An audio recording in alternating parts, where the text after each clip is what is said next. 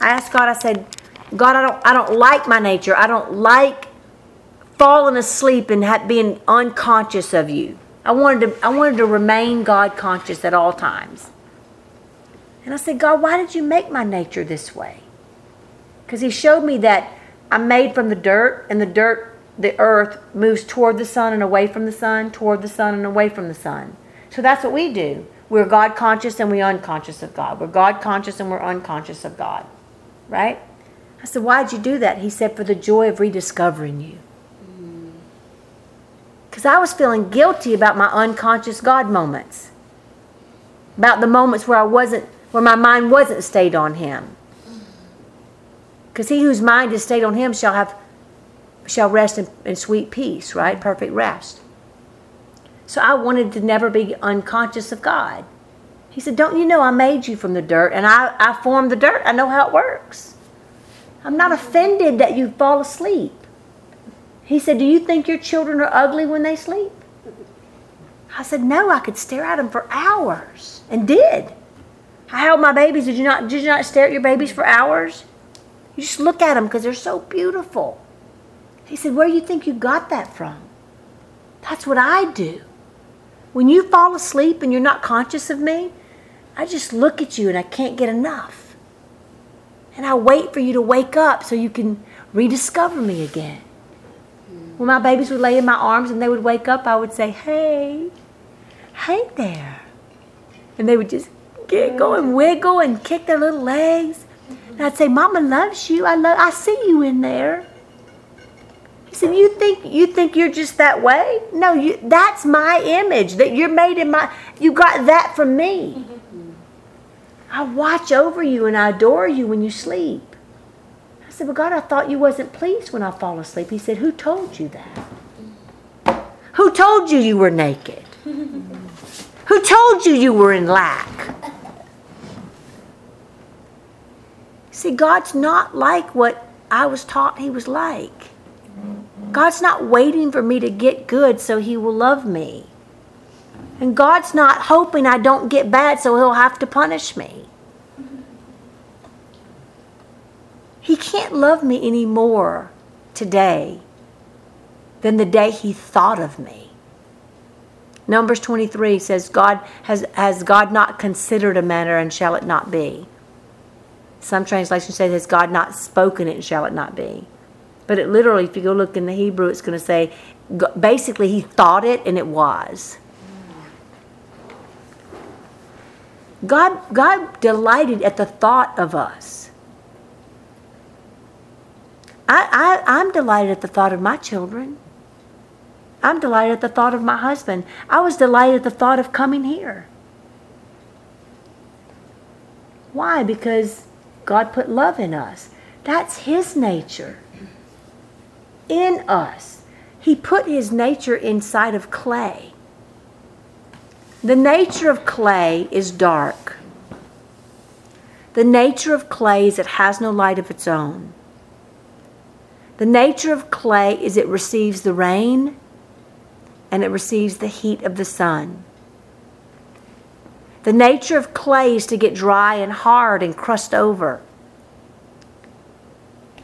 When man tills the land, he cuts the soil, and that's how he builds a garden. He rows it up and he puts it in order. When God created a garden, he covered it in mulch and mist. It had a double covering. If you look up the word mulch, it means mercy. And God is in the midst of them. Mist and midst is very similar, and they're homonymical. See that blanket of hovering water, if you will. That's the Holy Ghost. It's a mixture of wind and water that hovers over us, permeates everything. And the vegetation actually drinks it in without even having a mouth. Just the skin drinks it in. When you live in the South or you live somewhere where there's high humidity, 100% humidity, your skin is actually much softer and less wrinkly. How do I know? Because I went to Montana and got 10 years older in a day. because all of a sudden my skin was dry. But in Louisiana, I don't hardly ever have to put on lotion because my skin's always drinking. That's a covering. But I'm made like the earth and God. What is the earth? Is it not a receiver? Yeah. Where do you put the ground wire from a house? Where does that ground wire go? Into the earth. Why? Because it'll receive all that power so it doesn't get out of whack. Grounds it. It grounds it. In the ground. Yeah, into the ground. Has to do with It receives what? It receives the energy, correct? What is also the earth receives? Seed. Deep down inside the earth there's oil, water, treasures. Deep inside of you, yeah, fire. Deep inside of you is what? Oil, treasures, fire, water, earth, wind and fire. There you go. It's all there, but that's the nature that God took and formed, and then He breathed the kiss of life. Didn't just say the breath of life. It literally means a kiss. It means affectionate life. He affectionately breathed Himself into us. So what happened is you had two natures. You have the nature of clay, which is firmament, something you could touch. It was tangible. And then the intangible, or the unseen. See, in Romans, it says, that which is seen reveals the unseen. So your form, the way God created you, reveals the unseen God. Two eyes, two ways of looking at things. Two ears, two ways of hearing things. Two nostrils, two ways of discerning things. What are those two ways? Life and death. Good and evil. That's the two ways of discerning. But guess how many voices there are? One. Guess how many gods there are? One God. How can we look in the mirror every day and see two ways of seeing things, two ways of smelling things, two ways of hearing things, but only one mouth, and think there's something else out there other than God that has power? Because some man took Scripture and interpreted it that way, and we believed it, rather than the very creation that God formed us with? We will believe what man teaches us over what God put in His creation. Why? Because we esteem people. That's why. When God took me out of the church and I was pouting, feeling sorry for myself, because I didn't want to be out. I wanted to be in the church. I wanted to be doing all those things. Why? Because it made me feel loved. And God took me out for 12 years. And I said, God, why are you doing this to me? He said, you've been taught by man, now I'm going to teach you. And when God began to teach me, you know what I did in my pious, pompous, presumptuous self? Argued with Him. That's funny. Yeah. I argued with the one who wrote the Word with the Word. I said, no, God, that's not what the Word of God says. And I'd take Him to the Scripture and show Him where it was something else. You were just learning. Yeah. I guess that's kind of what my grandbabies do, right? When I told my son where babies come from the first time, I said, God gives Daddy a seed. Daddy puts the seed in Mama's belly, and the seed grows and you come out the belly. Now what he heard was God put in Daddy's hand a seed that looks like an orange seed. And that Daddy dropped it in Mama's belly button, and then the doctor took me out the belly button. That's what my son heard. I didn't say that. But that's what he heard.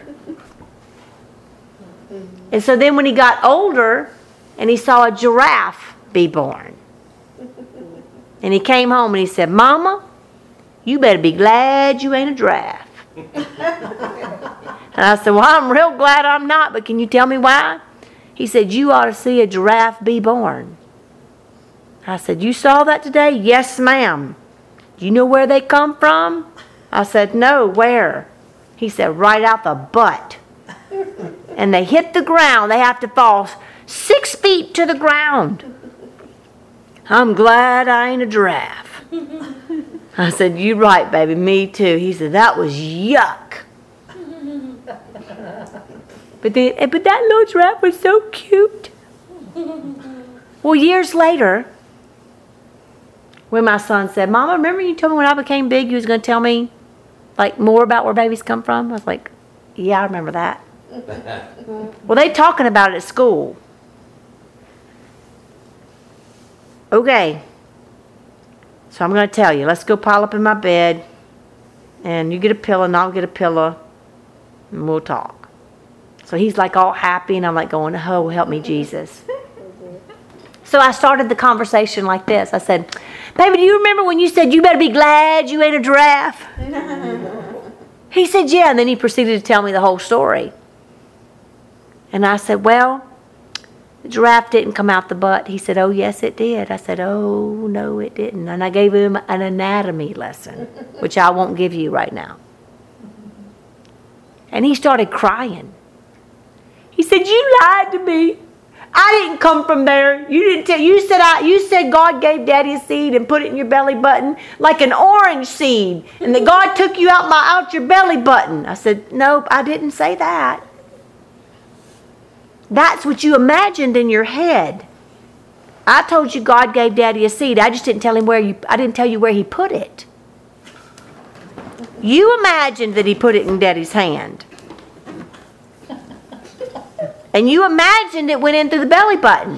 But I never said that. And I said, so now you know where you came out. He said, well, how did I get there? I said, oh, Jesus. So I had to give him another anatomy lesson. He started crying. He was really upset. He said, Mama, are you and Daddy going to have any more babies? I said, no, son, we're not. He said, good, then you don't ever have to do that again. Isn't that amazing? So why am I telling that story? Because that's how the Word of God is for us when we're kids. We interpret the Word of God and we think it means one thing. And we weren't lied to. Our perception was just not expanded or unveiled. We couldn't see clearly.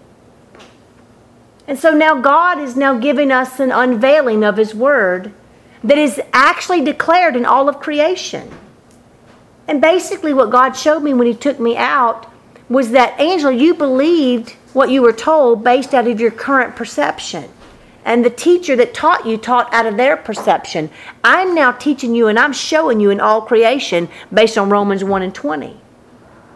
How do you think Solomon knew what he knew?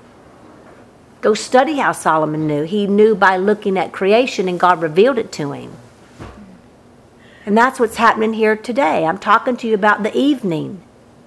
I'm talking to you about God said, if you who are evil, He didn't say, those of you who act evil sometimes. If you, the ones who are evil, can give good gifts to your children, how much more I, God, your Father, who's always good, will give the Holy Ghost to those who ask. Would you give your kid a stone if they ask for bread? Would you give your kid a snake if they ask for a fish? Why do you think I'm doing bad things to you? I gave you a Holy Spirit. You have made that incorruptible glory of God corruptible by calling it a man, a beast, a creeping thing, and a four-footed creature. You did that. And I gave you over to a strong delusion. Why? Because you didn't believe I was good. You didn't believe the truth. How do I know that we didn't believe the truth was good? Because if we thought it was good, we would not run from it. We think the truth is bad. That's why we run from it. Well, guess what? There is something called the kabad of God. K-A-B-A-D. And you know what David said about the kabad? Oh God, your hand is heavy upon my chest, and I can't breathe, and I swim on my bed all night. In other words, my brain won't stop, and my pillow is soaking wet. I'm paraphrasing, but you go read it. That's called the kabad. Out of the kabad, like a seed under the ground would represent the kabad, the dark place where you can't see God. You could just feel the of the heavy weight of his hand. Why? Because you lack understanding. You can't perceive why God would allow something to happen. And so you're in that place of torment because it feels like God is bad. Out of that comes kabod, the heavy, weighty glory of God. The kind that you're so drunk on love you can't walk, that the ministers couldn't stand to minister, that you're just smitten with love. But that kind of glory came through the kabad. Just like a lily, where does a lily come out? Out of darkness. Where does your nutrients come from? Out of darkness. Where does a baby come from? Out of a dark womb. Through what? Travail and labor. But yet, for some reason, we think that the glory of God in our life is going to come through a poof, a wave of a wand. Or if we could just say the scriptures correctly with enough decree this way or that way, or if we could just find it somewhere nestled, hidden in the Word, then somehow if we say it like that, then it's going to come to pass. Y'all, that's called a spell. That's called control and manipulation. Now, am I against decree and declaring? Absolutely not. Moses declared, stand back and see the glory of the Lord, and the sea parted. But why did he do that? Because God said, criest thou unto me, Moses? In other words, say what I told you to say. Not say something you went and found. See, we search the scripture because we think we find eternal life in it. Jesus rebuked them for that. He rebuked me for that. I'm studying, looking for answers, and God says, you studying that because you think you're going to find me in it. He said, Angela, I'm alive. I'm the living Word. I'm the manifested living Word. I'll teach you all things by my Holy Spirit. Y'all, that's what God wants us to walk in. He wants us to hear Him clearly through the power of the Holy Spirit, and then speak what we hear Him say through the passion and emotion in our heart because it's so filled with love. Every time Jesus healed somebody, the Bible says He had compassion on them and healed them. It says He didn't say anything unless He heard the Father say it. He didn't do anything unless He saw the Father do it. That's what we're supposed to be walking in. That's what it's all about. Thank you, Father. So are we going to continue to call Eve bad? Are we going to resist the inside part? Or are we going to move forward and go into those inward parts and watch God manifest? Why? Just like a seed coming up out of the ground. The very same thing. The very same thing.